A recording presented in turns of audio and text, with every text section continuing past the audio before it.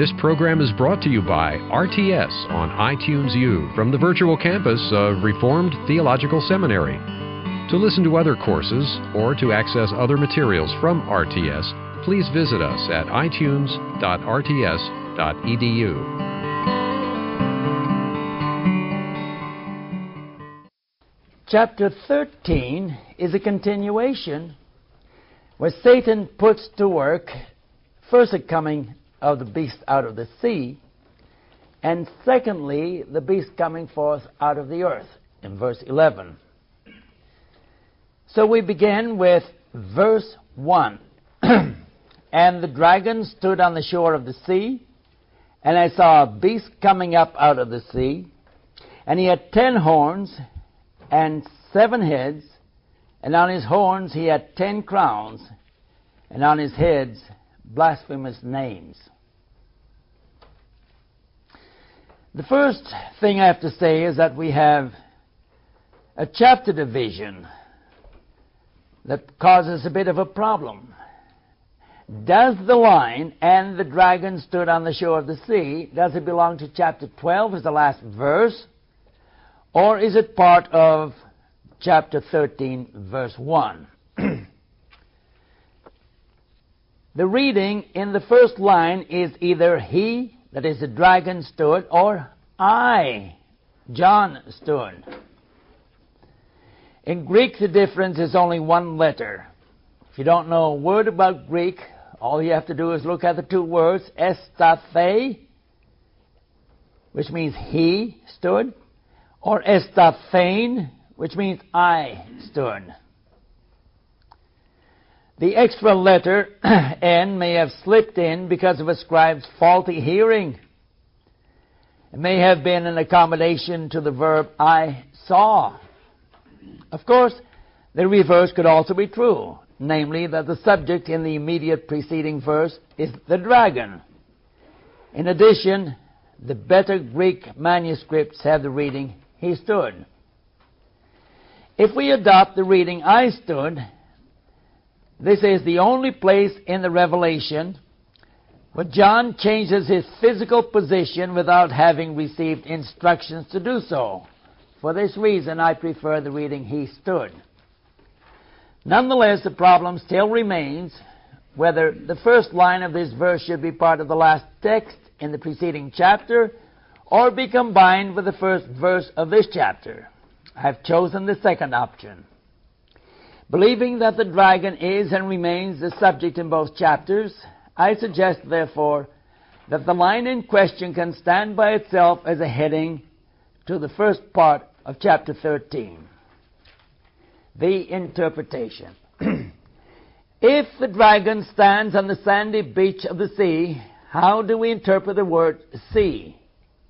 Before we answer this intriguing question, we must view the dragon standing on the shore as a dividing line between sea and land. He employs 2 helpers in the form of 2 beasts. He first calls forth the beast out of the sea and then summons the beast out of the earth. These 2 beasts work together in an effort to destroy God's people. The context clearly shows that the whole world and all its inhabitants worship the first beast. John himself interprets the sea symbolically in 17 verse 15, where the angel told him, the waters that you saw on which the prostitute sat, they are the peoples and the crowds and the nations and the languages. Similarly, Old Testament prophecies support a symbolical interpretation. Isaiah 17:12 mentions raging nations like the raging sea. Daniel 7:3 describes 4 beasts coming up out of the sea as an allusion to humanity.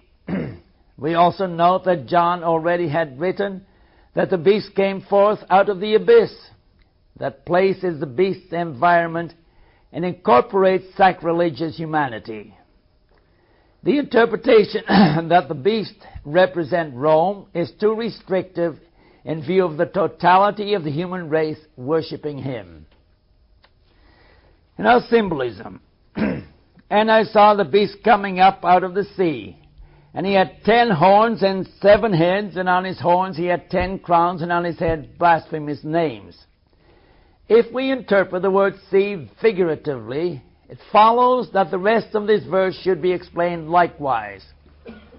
Alluding to the Daniel 7:3 passage, John observes not 4 beasts, but 1 beast, as in combination of 4 coming up out of the sea. This beast has 10 horns and 7 heads, but the number should not be taken literally to refer to 7 kings. For instance, the enumeration of 7 kings is so diverse that an indisputable explanation is out of the question. Some begin their count of the Roman emperors with Julius Caesar, others with Augustus, still others with Caligula. Even if a satisfactory exposition could be given, the interpreter would have difficulty explaining the literal meaning of 10 horns and 10 crowns. It is wise to assume the numbers 7 and 10 symbolically as figures of completeness and fullness, and to apply them to the combined forces of world government set against the saints on earth. The 7 heads form a united front against God, His Word, and His people. And they attack with the complete power of 10 horns. The 7 heads and the 10 horns are those of Satan himself, who already has been described as a gigantic red dragon. Though staying in the background, Satan is using the beast, the image of world governments, to do the work for him. Notice that the dragon had 7 heads with 7 crowns on his heads, but the beast has 10 horns with 10 crowns on his horns. These are all figurative portrayals of earthly powers, the numbers, the heads, the crowns, and the horns and the crowns. All of these together exemplify a tremendous force that no one should take for granted. Satan uses world powers to advance his cause on earth, for he knows that his time is short. The term blasphemous names displayed on the 7 heads of the beast point to a motto, slogan, creed a government has adopted. In John's day, Caesar was revered as Dominus et Deus, Lord and God, which no Christian could confess. For the Christian, only Jesus was Lord and God. Other governments have made their anti-Christian teachings known by various slogans. For example, during the French Revolution, the slogan, Ni Dieu ni Maître, neither God nor Master, was blasphemously touted. Blasphemy is the ridiculing of all that is holy. John says that blasphemy is the slandering of God's name, His abode, and those who are in heaven. He mentions blasphemous names again when he describes the woman sitting on a scarlet beast in 17:3. John may have had in mind the prophecy of Daniel 11:36 that speaks about the king who exalts himself above every god and speaks blasphemous things against God. Verse 2, And the beast that I saw was like a leopard, his feet like a bear, his mouth like the mouth of a lion. And the dragon gave the beast his power and his throne and great authority. For his imagery in this chapter, the author of Revelation relies on Daniel chapter 7. This verse also has its origin in that chapter. In it, Daniel portrays 4 beasts, of which 3 are named, a lion, a bear, and a leopard. And the 4th is described as terrifying. These beasts depict 4 successive world empires: Neo-Babylonia, Medo-Persia, Greece, and Rome. But John combines them into one beast to denote all the world powers hostile to Jesus Christ. The first portrayal is that of a leopard, noted for stalking its prey. Its amazing speed in capturing prey, its swiftness in dealing the death blow. The second picture is that of a bear. who with his powerful paws is able to tear his victims apart. And third, the lion's mouth symbolizes cruelty as it kills and devours wild animals. The three pictures of this beast are a depiction of force, speed, and savagery. The object of this portrayal is to show that the dragon himself, namely Satan, stands behind the beast coming up out of the sea. John writes, "The dragon gave the beast his power, his throne, and great authority." The use of the expression dragon in this chapter corroborates its close relationship to the preceding chapter. That is, Satan is empowering the Antichrist to take the place that belongs to God and His Christ. He is the lawless one who sets himself up in God's temple and proclaims himself to be God. He receives power from Satan to be able to do all kinds of counterfeit miracles, signs, and wonders. Look up 2 Thessalonians 2, 6, and 9. In addition, Satan gave the beast his throne, which is not limited to any one particular permanent location on earth. For example, Jesus told the church in Pergamum that Satan's throne was in their locale. Also, we read that an angel poured the fourth bowl of God's wrath on the throne of the beast and thereby cast Satan's kingdom into utter darkness. Last, Satan gave great authority to the beast, which means that he has granted him authority over all the kingdoms of this world. Through the beast, Satan rules this world as its titular head. Jesus acknowledges that the devil is the prince of this world. Verse 3a. And one of his heads was as if it had been mortally wounded, and the mortal wound was healed. The agent who inflicted the mortal wound is not mentioned, but the Scriptures relate how God pronounced a curse on the serpent in the Garden of Eden, whereby the seed of the woman would crush his head. Genesis 3:15. John relates that the wound was caused by the sword, which is indicative of a battle that had taken place. The spiritual battle took place when Jesus died on the cross and rose from the dead. Thus he defeated Satan. Although Satan's wound had been fatal, it had been healed. With this description of Satan, John delineates a parody of the death and resurrection of Jesus, whose place the beast wants to usurp. Many scholars understand the fatally wounded head to be the first of 7 Roman emperors, possibly Nero. The healing of the mortal wound would then refer to the legend of Nero Redivivus, that is, coming back to life. But this interpretation meets objections. For one, why would John allude to a legend in a chapter filled with symbolism?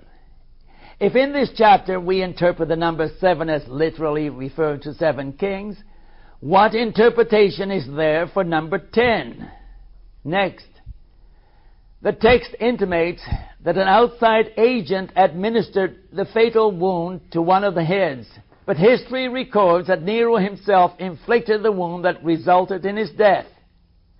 Last, I mentioned above, the parallels between Christ and the beast are numerous in this chapter.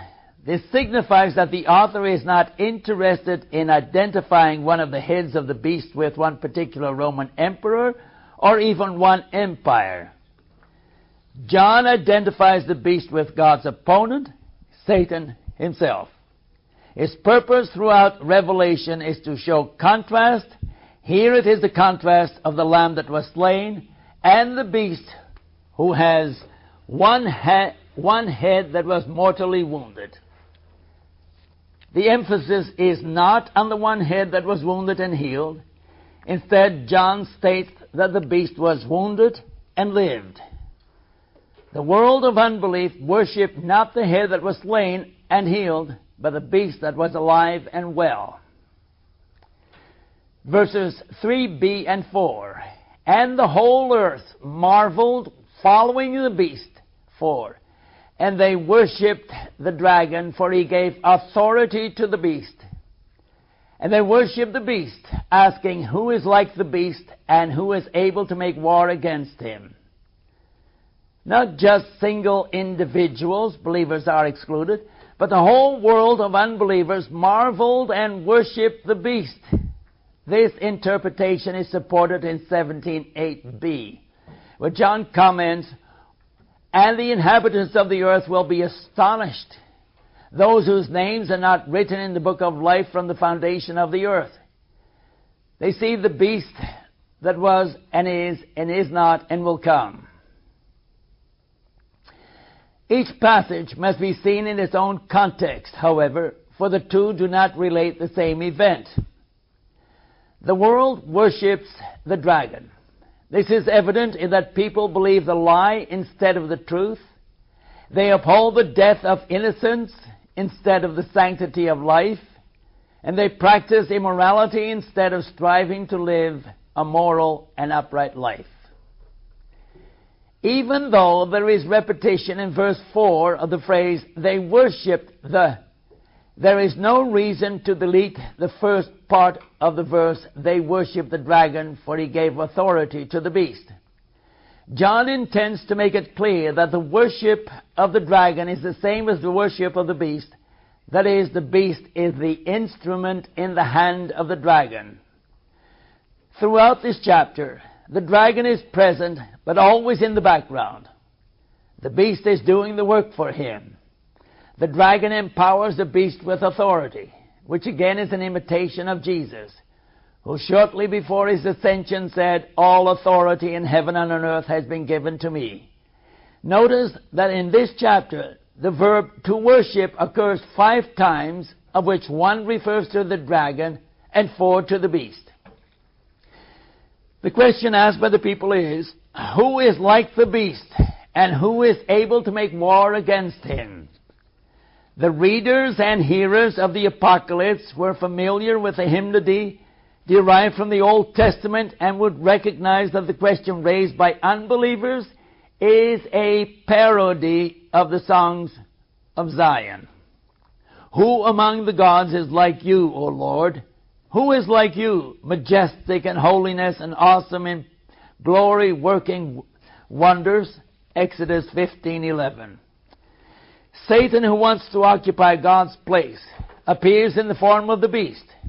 Brazenly, he queries whether there is anyone like the beast. This question expects a negative answer. For with the authority the beast has received, there is no one on earth who is able to oppose him. With the second part of the question, the beast challenges God's people to engage him in battle. His aim is to overpower them, lead them into captivity, and kill them. Does the lie triumph over truth, evil over good, injustice over justice, dishonesty over honesty, vice over virtue? The answer is no, because God is in control. Through His Son, God establishes justice, truth, righteousness, and peace. The beast and ultimately Satan will face the wrath of God and the Lamb. Verse 5. And the beast was given a mouth to speak great things and words of blasphemy, and he was given authority to do so for 42 months. 4 times in 2 verses, the phrase was given appears, 5 and 7. Satan is the one who gave the beast power and authority, yet the ultimate sovereign is God Almighty. In His inscrutable wisdom, God allows the beast to blaspheme, exercise authority, and wage war against the saints. The background for the phrase, a mouth to speak great things and words of blasphemy, is taken from Daniel 7, verses 8, 11, and 20. Daniel mentions a little horn, namely the Antichrist, who had a mouth and spoke boastful words. He describes the work of the Antichrist in great detail by revealing that a king will speak words of blasphemy against God, exalt himself above all gods, make war against mighty fortresses, and appoint rulers over many people. Arrogant with power and authority, the beast uses modern means of communication to spread the lie, subvert justice, teach false doctrines, and revile the name of God and His Christ. He thinks himself to be in full control, yet knows that he is unable to subvert God's people, that he is accountable to God, and that his time is short. God allots him a total of 42 months to rule on the face of the earth. 42 months or 3.5 years is the same as 1260 days. These references appeared earlier in the 2 preceding chapters, where John noted that the Gentiles would trample the holy city for 42 months and the 2 witnesses would prophesy for 1260 days. And he related that the woman, the church, would be cared for in the desert by God for 1260 days, or times and a half, namely 3.5 years. Chapter 12, the verses 6 and 14. These references signify the entire period during which the gospel is proclaimed from the time of Jesus' first coming to his promised return. In that period, Satan, through the beast, blasphemes God's name, bans the preaching of His word, and attempts to destroy the church. Verse 6. And he opened his mouth for blasphemies against God, to blaspheme His name and His tabernacle and those who dwell in heaven. The words "he opened his mouth" reflect an Aramaic idiom. We are reminded of the gospel writer's idiom, "he opened his mouth and said." Matthew 5:2 in the King James. Typical Hebraic, which simply means "he said." So here the meaning is that the beast spoke words of blasphemy toward God. His sole purpose of existence is to be in opposition to God and His Christ. He wants to occupy the place of God and thus speak constantly against His name, His dwelling place, and His people. We'll examine these 3 items successively. First, His name. The names of God are the same as the revelation of God, for the Almighty makes Himself known to us through His names. The beast denies that God and His Son have anything at all to say in the world in which Satan functions as priest. Thus, in Satan's kingdom, the written word of God may not be read, heard, or distributed. God's commandments may not be observed as rules of life and society. And the name of Jesus must be confined at best to private worship, and under no circumstances can enter the numerous spheres of life. The beast teaches that everything in the world has come into existence by human power and serves to glorify human achievements. His dwelling. The choice of words is interesting, for the literal translation is tent, that is tabernacle, skene. The word appears only 3 times in the Apocalypse and refers to God's dwelling in the midst of His people. The image of the Old Testament tabernacle in the desert comes to mind when a cloud covered this tent and God's glory filled it. It is the tabernacle with its 2 compartments, the holy place and the Holy of Holies. Into the Holy of Holies the high priest entered once a year as representative of God's people to atone for sins by the sprinkling of animal blood. The beast desires to occupy God's place and dwell in the midst of humanity on this earth, ruling over mankind. And now His people. John uses the noun tent for God's dwelling place and the verb to tent for God's people. The Greek literally reads, "and His tent and those who tent in heaven." Once again, we must call to mind the Sinai desert scene of God dwelling in the tabernacle surrounded by His people who dwelled in tents. It is a picture of harmony and peace, which John, in similar wording, expresses about the consummation. But there is more. We can extend the illustration by saying that God spreads His tent over His people so that they together live in God's abode. The italicized words in the phrase, those who dwell in heaven, remind us that blasphemers on earth are not afraid to slander celestial beings. 2 Peter 2:10b. The beast blasphemes God's people whose citizenship is in heaven. At the same time, the saints on earth are one with those in heaven, yet only those on earth experience the wrath of the devil. They are the people whom the beast persecutes, as the next verse 7, reveals. Now verse 7. And he was given power to make war against the saints and to overcome them. And he was given authority over every tribe, people, language, and nation. The first part of the text is a repetition of 11:7. The beast that comes up out of the abyss will make war against them and will overcome and kill them. It is also language borrowed from Daniel 7:21. As I watched, this horn was waging war against the saints and defeating them. The incongruity of this warfare is that the one who conquers is defeated, and those who are defeated by him are in the end designated as conquerors. The saints indeed are more than conquerors in Christ Jesus. They may lose their lives while on earth in their opposition to the powers of the Antichrist, but they will spend eternity with Christ, living and reigning with Him. Of the saints it is said that they have overcome the Antichrist by the blood of the Lamb, by the word of their testimony, and they did not love their lives even in the face of death. That is, opposed to death. Right coming up to death. 12 verse 11. The passive voice he was given intimates that in His providence God permits the beast to exercise authority over the saints and to rule the people on the earth. It is true that it is Satan who gives the beast authority and power, but it is God who is in control and allows this transaction to take place.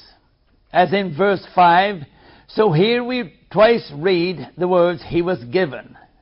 God's people realize that although the forces of the evil one are strong and able to overcome them, deliverance comes from God. Satan increasingly governs every tribe, people, language, and nation.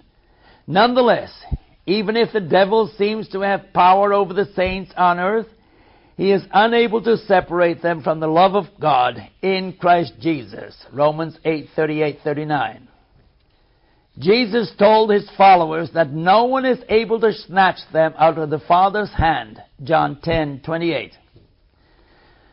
Once again, we see the beast as the Antichrist using to usurp the place of Christ. The Son of Man was given authority, and all peoples, nations, men of every language worshipped Him. Daniel 7:14. The Antichrist was given authority over every tribe, people, language, and nation, and they worshipped the beast. God is the one who assigns authority both to the Christ and the Antichrist, with the distinction that the Christ is victorious over the beast. Verse 8. And all those living on the earth will worship the beast. Everyone whose name has not been written in the book of life of the Lamb that was slain from the foundation of the world. And all those living on the earth will worship the beast. John looks to the future and predicts that the population of this earth will follow the directions of the beast and worship him. On all the continents, the people as a whole will obey and venerate the Antichrist. The Greek text indicates the masculine pronoun him for the Antichrist to indicate that he will appear in human form. This person will receive the adulation of all the people of the earth, except the saints. John clearly divides humanity into those who worship the beast and those whose names are recorded in the book of life. It is a division of the unregenerate over against the regenerate. The unbelievers opposite the believers. The ungodly versus the godly. The Antichrist seeks to imitate Christ, who purchases people from every tribe, language, people, and nation. The beast desires world domination by having everyone not written in the book of life to follow him. We read, everyone whose name has not been written in the book of life. This book belongs to the Lamb who died for all whose names have been recorded in it. These people belong to him because since the time of creation, and therefore he protects and delivers them from the evil one. He has given the solemn assurance that he will never erase their names from the book. John writes the word name and the verb written in the singular to indicate that he is not referring to a group as a whole, but to the individual believer who receives the assurance that he or she is a child of God. Unbelievers, those who reject God's word and the testimony of Jesus, never had their names recorded in the book of life. They are the followers of the beast, and they worship him instead of the Lord of lords and King of kings. Thus they are followers of the devil, whose final destiny they share. The names of the believers, however, have been recorded in the Lamb's book of life from eternity. We read, the Lamb that was slain from the foundation of the world. How do we interpret these words? Should the phrase from the foundation of the world be taken as slain, or with the verb to written? The answer to this question lies in reading other passages that shed light on this matter. John says, quote, and the inhabitants of the earth will be astonished, they whose names are not written in the book of life from the foundation of the earth. 17 verse 8. Here he omits the reference to the slain lamb and thus indicates that God's elect were chosen in eternity. Paul also testifies that God chose his people in Christ before the creation of the world. Ephesians 1:4. Having said that, we should note that God chose Christ for the task of redeeming his people before the world was created. 1 Peter 1:20. And this task implies that he eventually would be slain at the time God appointed for him. On balance, the evidence John supplies in 17 verse 8 is telling. For there he connects the phrase from the foundation of the world with written. The objection can be raised that the phrase is too far removed from the verb in question. This objection may be valid, yet the fact remains that in John's writing, this phenomenon occurs often when he wishes to qualify a noun in greater detail. He explains the phrase, the book of life, with the modifiers of the lamb that was slain. In short, the book of life with all the names of God's people belongs to the slain Lamb of God. Here is a word of comfort for the saints on earth who experience the onslaughts of the evil one. The names are recorded in the book of life, and the Lamb who was slain on their behalf has purchased them to live with him eternally. 5 verse 9. If anyone has an ear, let him hear. Verse 9. The message of the preceding verse is loud and clear. The Lord is on the side of his people on earth. Let all those who hear these comforting words take note. For through his servant, John, the Lord addresses them. Let me read it again. For through his servant, John, the Lord addresses them. The saying, if anyone has an ear, let him hear, is common and reminds us of the letters Jesus sent to the 7 churches and to the teachings of Jesus in Matthew 11, verse 15. These words pertain first to what was said in the preceding verses And next, they serve as a bridge to what follows. The message is addressed to the individual believer who must take a stand for Jesus amid deceit and falsehood, persecution and death. The Christian occupies a lonely position of being the target of the Antichrist and his subordinates. Experiencing the hardships, the elect know that God is on their side and will avenge his adversaries. The preceding program has been brought to you by RTS on iTunes U from the virtual campus of Reformed Theological Seminary, and may not be reproduced or disseminated in part or in whole for sale or for profit without expressed written consent. To listen to other courses or to access other materials from RTS, please visit us at itunes.rts.edu.